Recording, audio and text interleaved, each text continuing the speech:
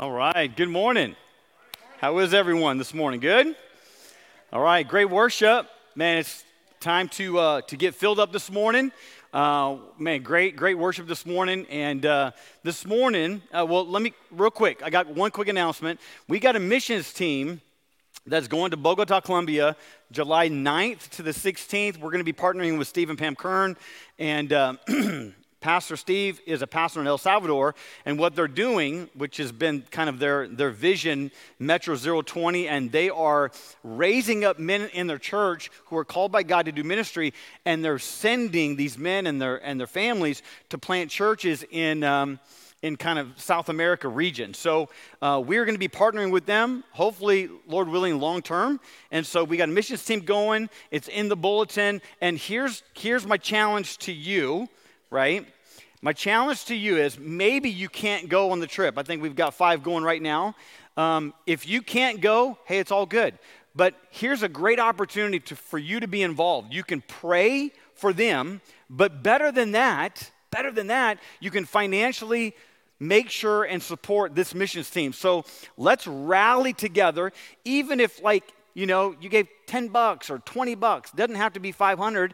It's cost $2,100 per person. We're taking a team of 5. If you want to be a part of this blessing, send this missions team. Man, a little by a lot of people can do big things. So looking forward to what God's going to do there. So you can give online. You can give by writing a check, putting in an envelope, putting in the offering box, and man, let's send this team to Bogota, Colombia. The whole week is going to be about sharing the gospel in the marketplace, house to house. It's God's moving. If you've heard about the movement, the gospel spreading, it is like wildfire in South America. And so I'm looking forward to seeing what God's going to do. The mission team will come back and we'll give kind of a report. We'll do like a mission Sunday and talk about all that the Lord did on that missions trip. We're going to be doing more next year. Lord willing, we'll take the youth group to Mexico. We're going to need lots of chaperones because we don't want to lose any teenagers down there in Mexico. So it's just going to be great. It's going to be awesome. All right. Pull out your message notes. We're going to be talking about the filling of the Holy Spirit this morning. And just by way of intro, we downplay the role and the work of the Holy Spirit so much in our lives. Did you know that the Holy Spirit is the author of Scripture? Did you know that the Holy Spirit is the convictor of sin? When you feel guilty, when you're convicted that you've done something wrong, that is the work of the Holy Spirit in your life to conform you, to shape you, to make you more like Jesus. The Holy Spirit helps us to understand the Word of God. The Bible says that the Holy Spirit opens our eyes to see the beauty of the cross and the glory of redemption. And the Holy Spirit draws us to a point of saving faith. The Bible also says that the Holy Spirit comforts us. When you're discouraged, when you're down, when you're heartbroken, the Holy Spirit comforts you. The Holy Spirit prays for us. Romans chapter 8 says that. When we don't know what to pray for or how to pray, the Holy Spirit intercedes for us. The Holy Spirit is the giver of spiritual gifts. And I think one of the greatest things is the Holy Spirit indwells every believer. Did you know that as a Christ follower, the Holy Spirit who raised Jesus from the dead lives within you? I want to read that verse for you. Romans 8, verse 11. It says, if the Spirit of Him who raised Jesus from the dead dwells in you, He who raised Christ Jesus from the dead will also give life to your mortal bodies through His Spirit who dwells in you. Isn't that phenomenal? The power of the Holy Spirit that gave Jesus breath in that dark, cold tomb, that raised Jesus back from the grave, is the same Spirit that lives within us as believers. Talk about the power that we have over sin in our lives. Now, if you pull out your notes, here's point number 1. You were never meant to live the Christian life alone. You were never meant to live the Christian life alone. And this is why God tells us, or this is why God gives us the Holy Spirit.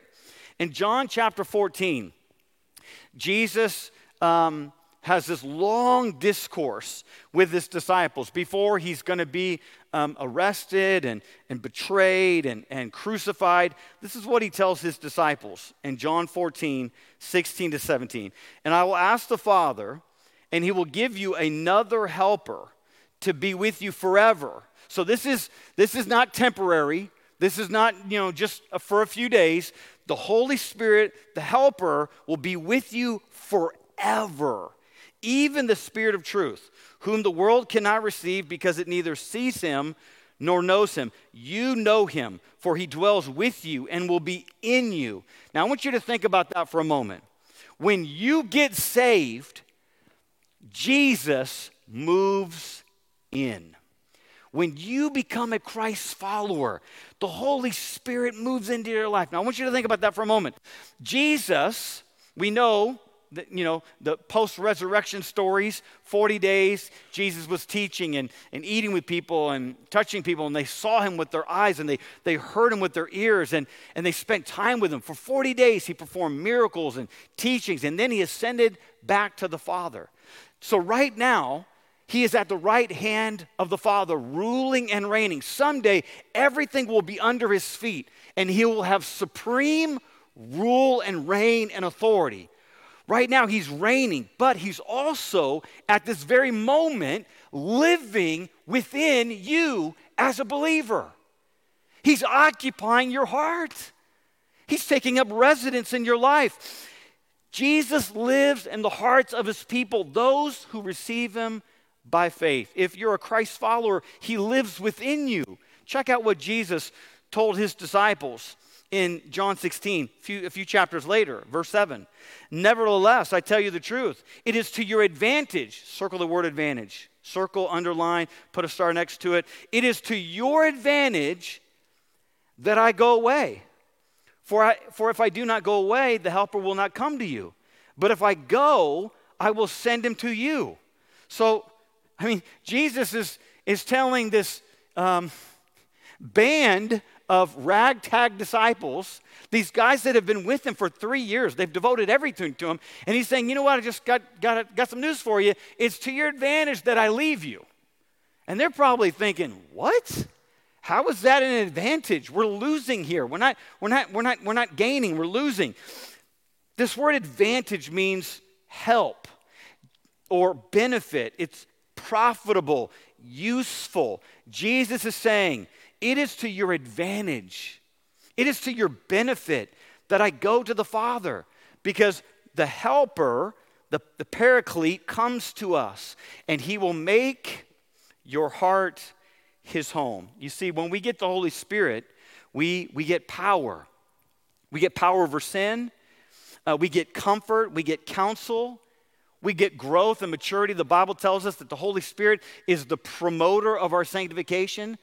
Sanctification is just a big, fancy theological word that means growing in Christ-likeness day by day, moment by moment, right? We're being renewed.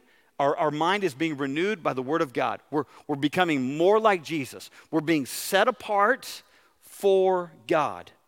And so we get this comfort and counsel and growth. We get the indwelling presence of Jesus. He told his disciples in John 14, he's talking about the Holy Spirit. He says the Holy Spirit will dwell with you.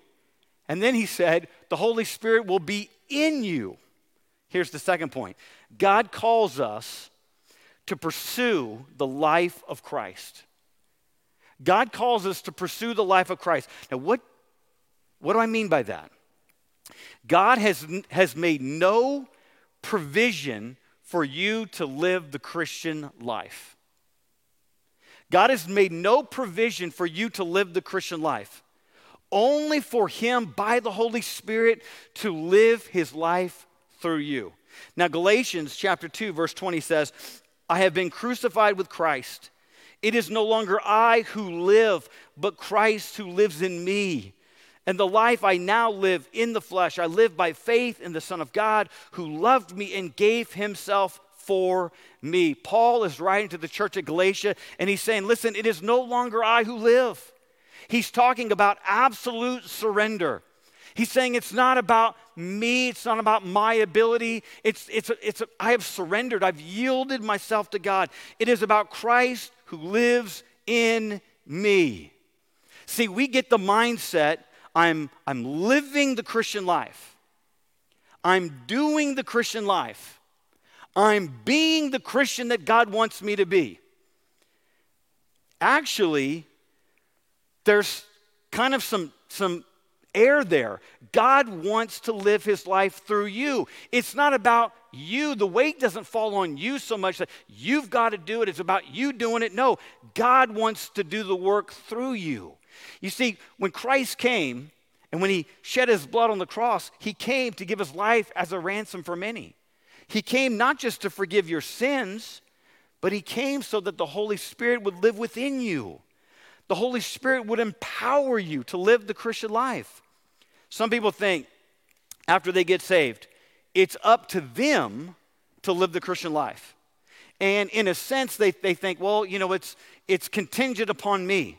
The pressure, the weight, everything is on me. Here's the deal. You don't live the Christian life alone. That's the whole point. You don't live the Christian life alone. God lives within you, and that makes all the difference. How can you endure suffering?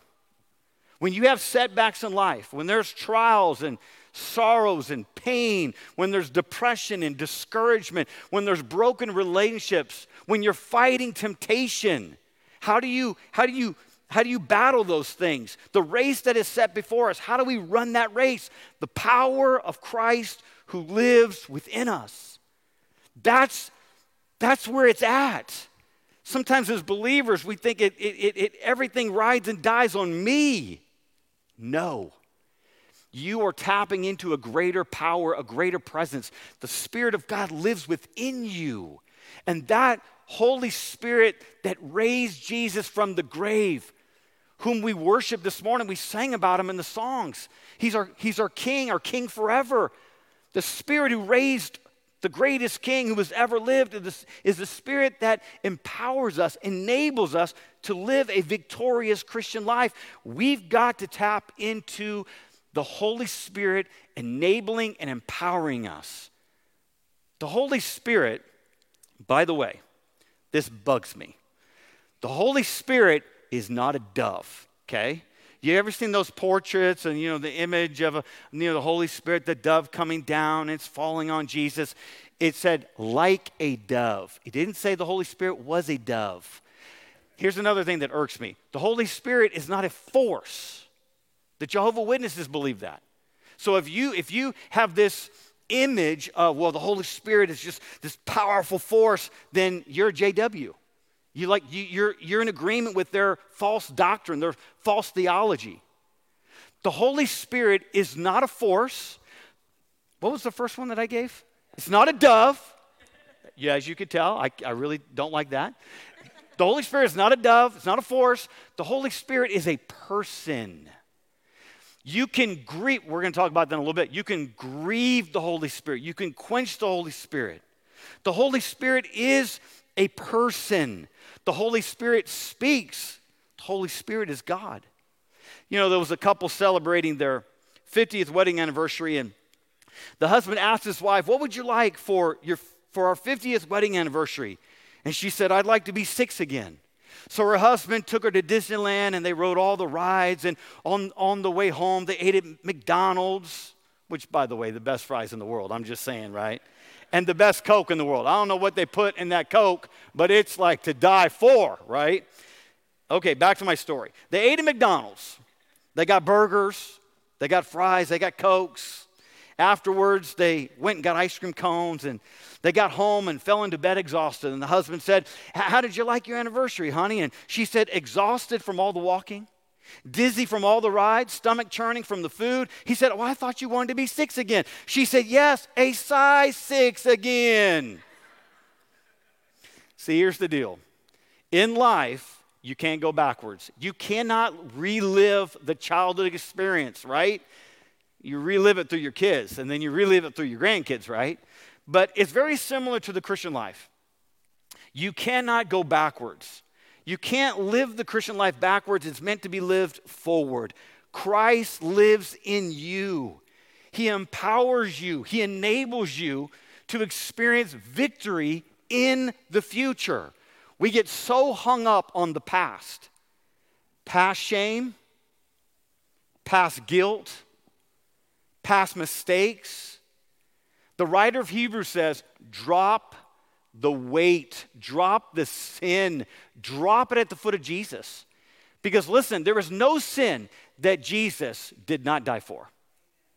Did I say that correctly? I did, right? Okay. Jesus died for every sin. Every sin. Anything you could ever do in your life, in the past, in the future, Jesus died for it. He gave his life for it.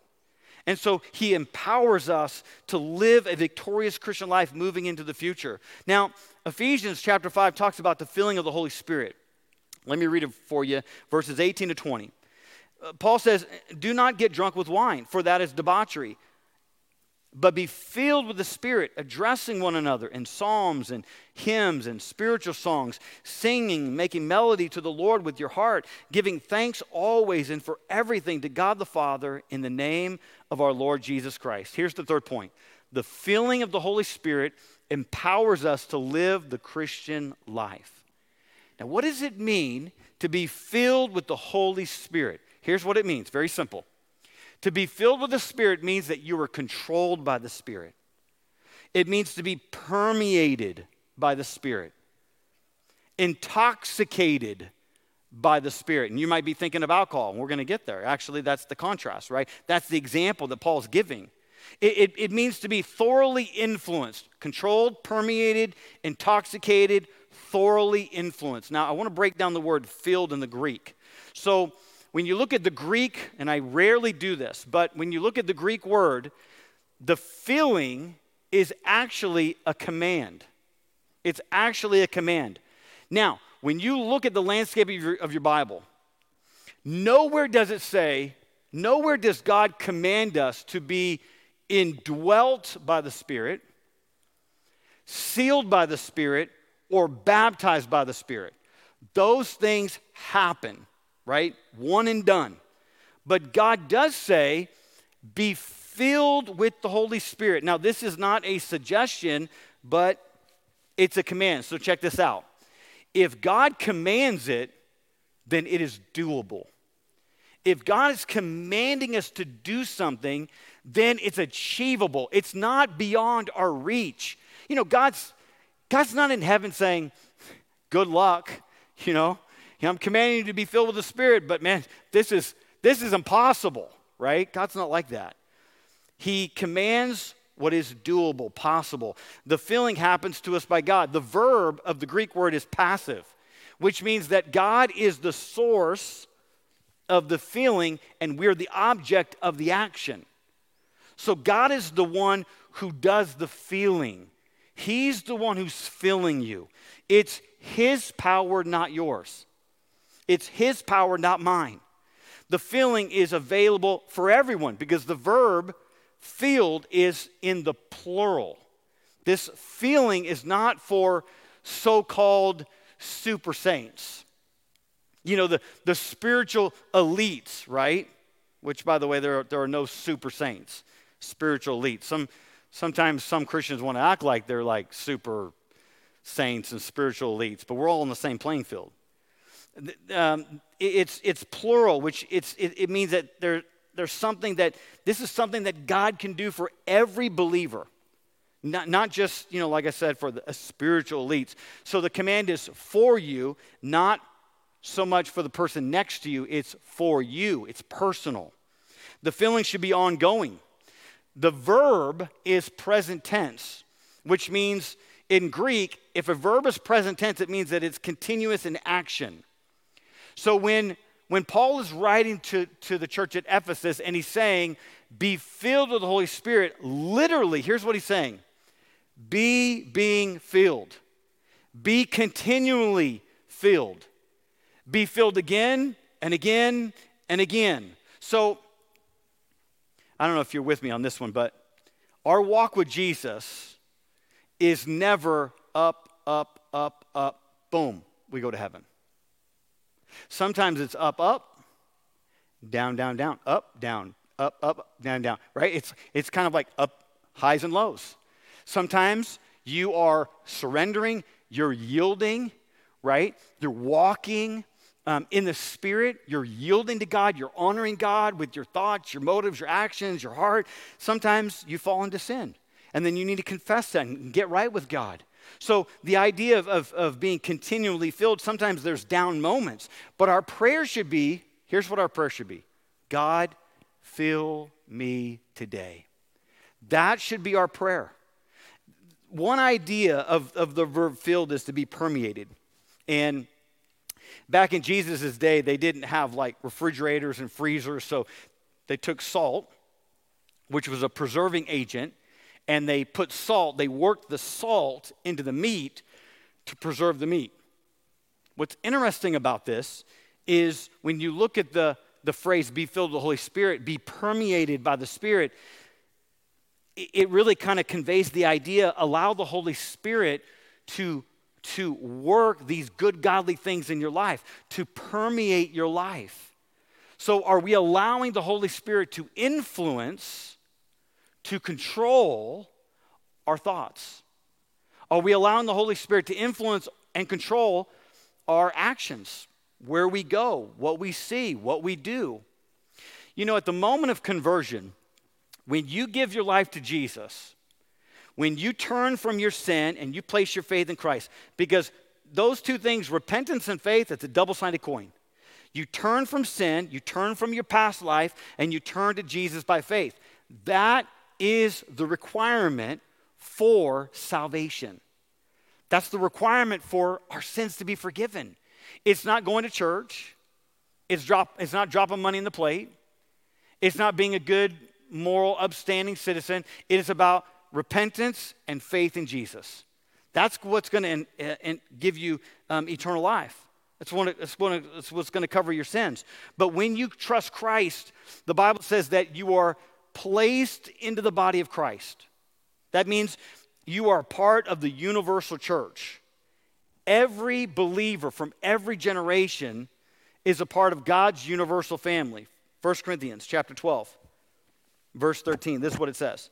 For in one Spirit we were all baptized into one body, Jews or Greeks, slaves or free, and all were made to drink of one Spirit. Now, this baptism, this universal baptism, it's a one and done, right? This baptism is not something to seek, it's a reality to know. It's a fact to know. Never in the New Testament does it ever command believers to be baptized more than once. There's a universal baptism. You're placed into the body of Christ, the family of God, at the moment of salvation. But then the Bible talks about these other baptisms, and it's the feeling of the Holy Spirit. I like to say it this way: one baptism, many feelings. So this is when continuous filling comes into play. When you get saved, you get all of the Holy Spirit at the moment of salvation. But at the moment of salvation, the Holy Spirit doesn't get all of you. So you get all of the Holy Spirit. Holy Spirit is given to you as a gift, indwells you. Like I said, source of truth, comforts you, counsels you, leads you, points you to Christ, right? Convicts you of unrighteousness, lives and dwells within you. But as we're living the Christian life, as we're surrendering and yielding to Christ, the Holy Spirit gets more of us, gets more of our heart, gets more control, permeates us more. We're more intoxicated, more influenced by the Spirit. Now, Ephesians 5:8 says, do not get drunk with wine, for that is debauchery, but be filled with the Spirit. So Paul's giving this negative illustration to show what he means by be filled with the Spirit. So he says, do not get drunk. Don't be drunk, right? Be filled with something else. And that's the Holy Spirit. Now, what's the connection between drunkenness and the filling of the Holy Spirit? A drunk person has no control over their tongue. They have no control over their mind. They have no control over their actions. I personally have never been drunk. By the grace of God, doesn't make me any holier than anybody else, but I tasted Budweiser in 6th grade, and I was like, this is nasty. And since that day, I was like, I'm not going to drink that nasty stuff, right? Now, is there liberty to drink? I know some of you are going to be offended by this, but yes. The Bible does give liberty. But this is not the point. The point in the passage and the point of the Bible when it comes to alcohol is drunkenness is a sin, and that's the line. The tricky part is, when do you know that you've hit that line? See, Paul is saying, don't be drunk with wine. Why? Because when you are drunk, you lose control. So Paul is saying, you can be controlled, intoxicated by something like alcohol, or you can be controlled by the Holy Spirit. And when you're controlled by the Holy Spirit, he's going to control your speech, what you do with your body, and he's going to control your thought life. Now, this leads to kind of like the next big question. How can I experience the filling of the Holy Spirit? Well, here's point number 1. Ask for it. Ask for it. Luke chapter 11, verse 13 says, if you then, who are evil, know how to give good gifts to your children, how much more will the Heavenly Father give the Holy Spirit to those who ask him? So if it's a command and it's something that God does to us or God does in us, then ask for it. Ask God for the filling of the Holy Spirit. This filling is not a one and done thing. There's one baptism when it comes to being placed into the body of Christ, the family of Jesus. But this filling is a daily thing, a moment by moment surrender to God, right? It's something that we should be seeking continually, seeking the filling of the Holy Spirit in our lives. So this is not just a one and done thing. You know, these college athletes, you know, they play football or basketball, and some of these athletes are just amazing, right? And some of them, they're going to go to the NFL or the NBA. It's like one and done, man. They're going to college 1 year, and it's done. Then they're off. When it comes to the Christian life, the filling of the Holy Spirit is not a one and done thing. It is supposed to be ongoing. Be continually filled. Be being filled, right? It's about us asking and seeking and pursuing the things of God and allowing the Holy Spirit to get all of us. Here's point number 2. Allow God to control your life. See, the issue is not, do I have all of the Holy Spirit? You received the Holy Spirit when you got saved. The issue is, does the Holy Spirit have all of you? You being filled is not about you getting more of the Holy Spirit. It's about the Holy Spirit getting more of you. And so the issue is surrender. It's control. It's authority. It's obedience. And so this is where we need to be really honest with ourselves this morning as believers. We're saved, but we're still broken, right? We got that old fleshly nature that wants to rear its ugly head. And we got to slay that dragon by the Spirit, right? But think about your own life. Where do you need to surrender to God? What are you trying to be in control of? Who is really leading your life? What's the most dominating influence in your life? And if we wrestle with some of those questions, it's going to put a spotlight on something or someone that has an unhealthy control in our life. Romans chapter 8, 13 to 14 says, if you live according to the flesh, you will die. But if by the Spirit you put to death the deeds of the body, you will live. For all who are led by the Spirit of God are sons of God. The end game for living life your way is death. This is what Paul's saying. The end game is death, spiritual and eternal death. But if you're led by the Spirit, you will slay the sinful desires of the flesh, and you'll live because you're a child of God. Now, everyone has a choice to make, life or death. Life or death. And the battle between life and death starts in the mind. It all starts here. Your mind impacts your heart, which shapes your future. And I like to say it this way, and it's one of my mantras: belief affects behavior, and behavior determines who you're going to be someday. What you believe about God is the most important thing about you. What you believe about the Bible is going to affect how you behave, how you live out your life. And how you live out your life is directly connected to who you're going to be 5, 10, 20 years from now. What you believe shapes your conduct and who you'll be someday. So that's why I said the battle starts in the mind.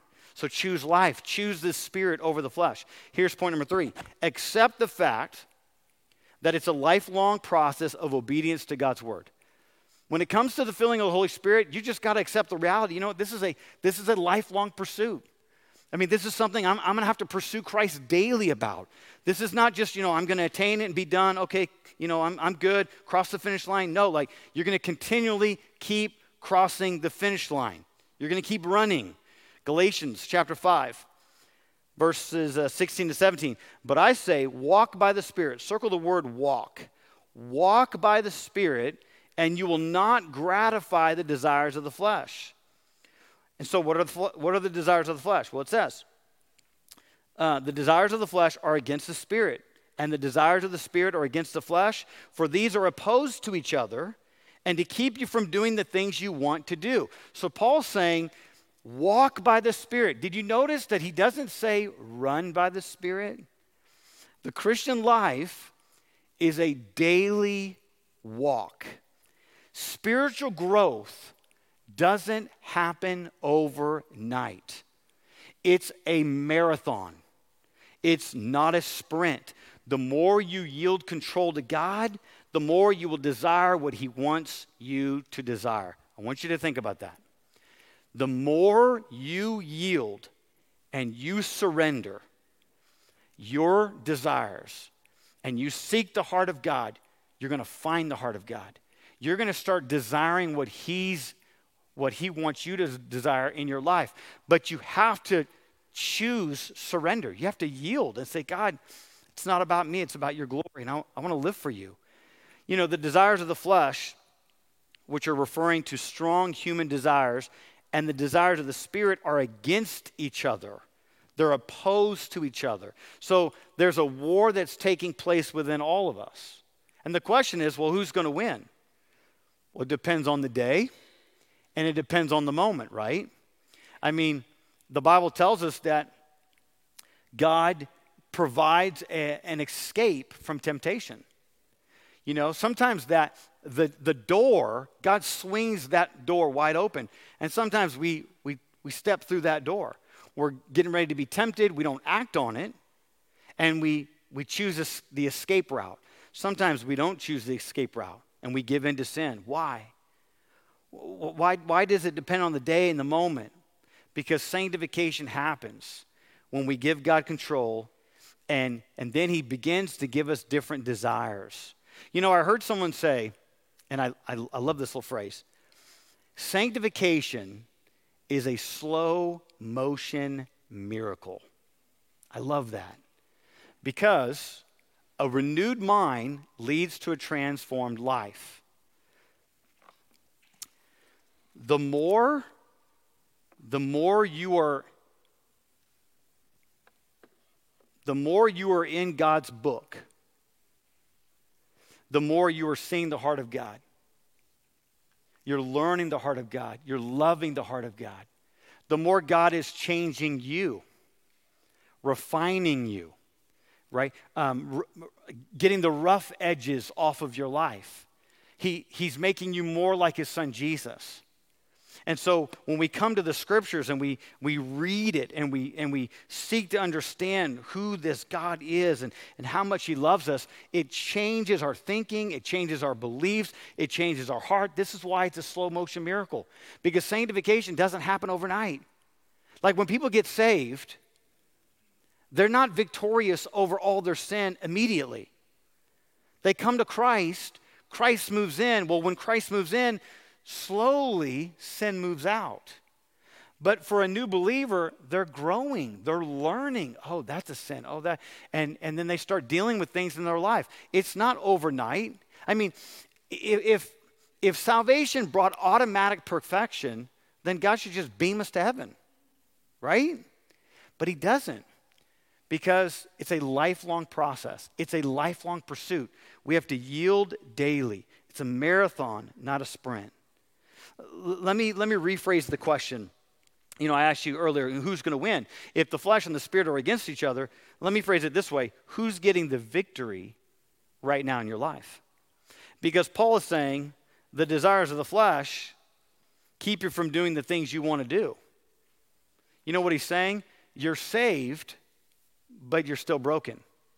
Anybody struggle with wanting to do things that you shouldn't want to do? Don't raise your hand. Don't raise your hand. Just check the mental box, right? If it's true for me, it's true for you. I mean, Romans says, Paul's very clear. Here's this guy who had this encounter with Jesus on the Damascus Road.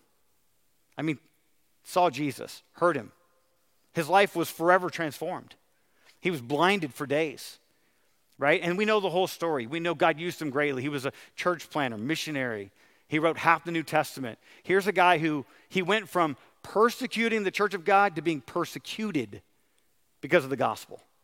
I mean, talk about a complete 180. This guy was radical, sold out, all in. Paul said in Romans 7, the things I don't want to do, I find myself doing. The things I want to do, I don't do. That struggle is real for all of us every single day. And here's what Satan does.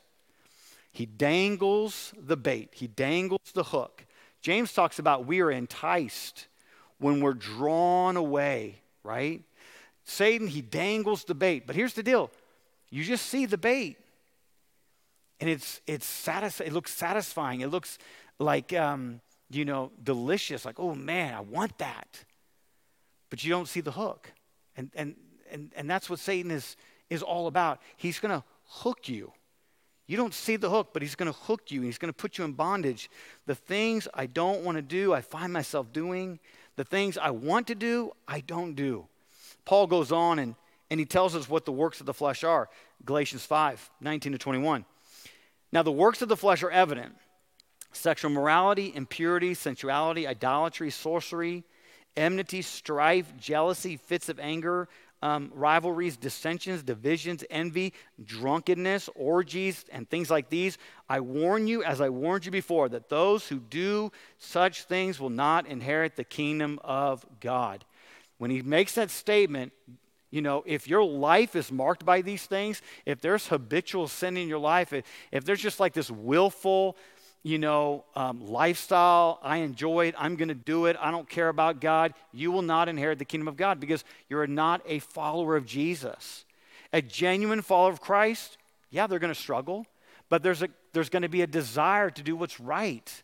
There's not perfection, but there's a desire to live for God. Someone who is engaging in habitual, willful sin, and they don't care anything about it, and they make excuses for it, and they say, well, God, he'll forgive me, and they use kind of grace as a license to sin. They're probably not a genuine believer because it comes back to habitual sin, engaging in things that they know it's wrong, but they don't care. They're flippant about it, right?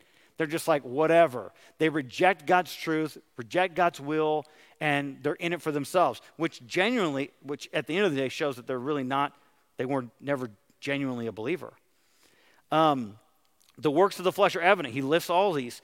This is not the spirit-filled way of living. These are the things of the flesh, right? So when God moves in and he indwells you, some things are going to move out. The deeds of the flesh are going to start moving out of your life. This is not the life that God wants us to live. He says, listen, I got a better life. I'm more satisfying than any of these things that can come into your life. All right, what hinders or forfeits the filling of the Holy Spirit? I'm going to give you 2 points. Point number 1, grieving the Holy Spirit. So how do we hinder the work of the Spirit in our lives? Or how do we forfeit the filling of the Holy Spirit when we grieve the Holy Spirit? Ephesians 4:30 says, and do not grieve the Holy Spirit of God, by whom you were sealed for the day of redemption.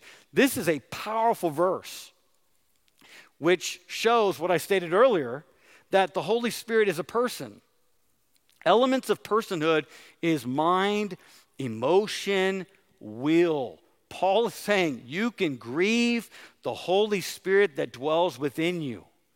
The word grieve there means to cause pain or sorrow, to irritate, to offend, to insult. J. Oswald Sanders said, grieve is a love word. One can anger an enemy, but not grieve him. The words are mutually exclusive. Only one who loves can be grieved, and the deeper the love, the greater the grief. God loves us unconditionally. And when we willfully choose sin, when we sin, we grieve the heart of God. We grieve the Spirit within us. We cause pain and sorrow, and we irritate, we offend, we insult the Spirit of God who indwells within us. We have all been there. Have you ever felt like the Holy Spirit, and let's just be real raw in the moment, don't want to shout out any examples. Have you ever felt like the Holy Spirit whispered to you, why are we going here? Or why are we watching this? Why are we watching this? I've had many a moments where under conviction, got to change the channel. And I've had many a moments where I didn't change the channel. The Holy Spirit whispers to us, why did you speak those words to that person? Why did you represent me like that? Why are you allowing that, fill in the blank, why are you allowing that to consume your life? See, as believers, we need to tap into the power and the presence of the Holy Spirit. When the Holy Spirit gives promptings and speaks to us, listen, maybe not in an audible way, but the Holy Spirit is a person who indwells within us. We know when we're grieving the Holy Spirit in our lives. We know because it's painful. It not just hurts the Holy Spirit, it hurts us, because we claim to be Christ followers, and yet our actions represent something altogether. Here's point number 2. How do we forfeit or hinder the filling of the Holy Spirit? We quench the Holy Spirit. 1 Thessalonians 5:19 says, do not quench the Spirit. This also is a command. This is not a suggestion. He says, do not quench the Spirit. It means to extinguish, like to put the fire out, to stifle, to suppress. You ever heard the Holy Spirit whisper to you, I want you to go and forgive that person? Or I want you to admit that you're wrong, and I want you to say that you're sorry. Or I want you to financially help out that person. Or I want you to confess that sin and change that habit in your life. I want you to tell that person in your oikos about me. See, when we don't listen, when we don't obey the promptings of the Holy Spirit, here's what we do. We snuff the flame out.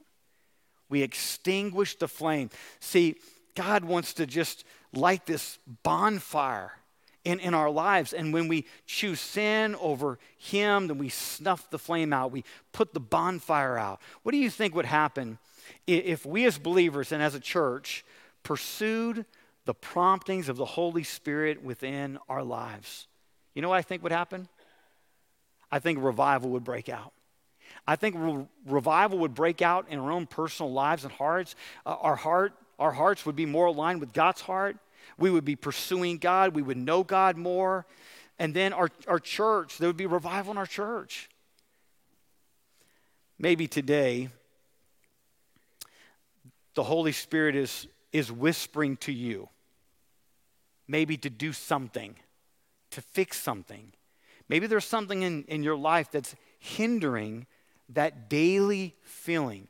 It could be an addiction, could be a broken relationship, could be some other, peripheral sin in your life, maybe a hidden secret sin no one knows about, but the Holy Spirit is tapping on your heart, prompting, speaking to you, pushing you, right? And you know what? You're just snuffing it out, snuffing them out. You're extinguishing, right? You're grieving, you're insulting, you're offending him. And the Holy Spirit, he's just going to keep working on you until you surrender.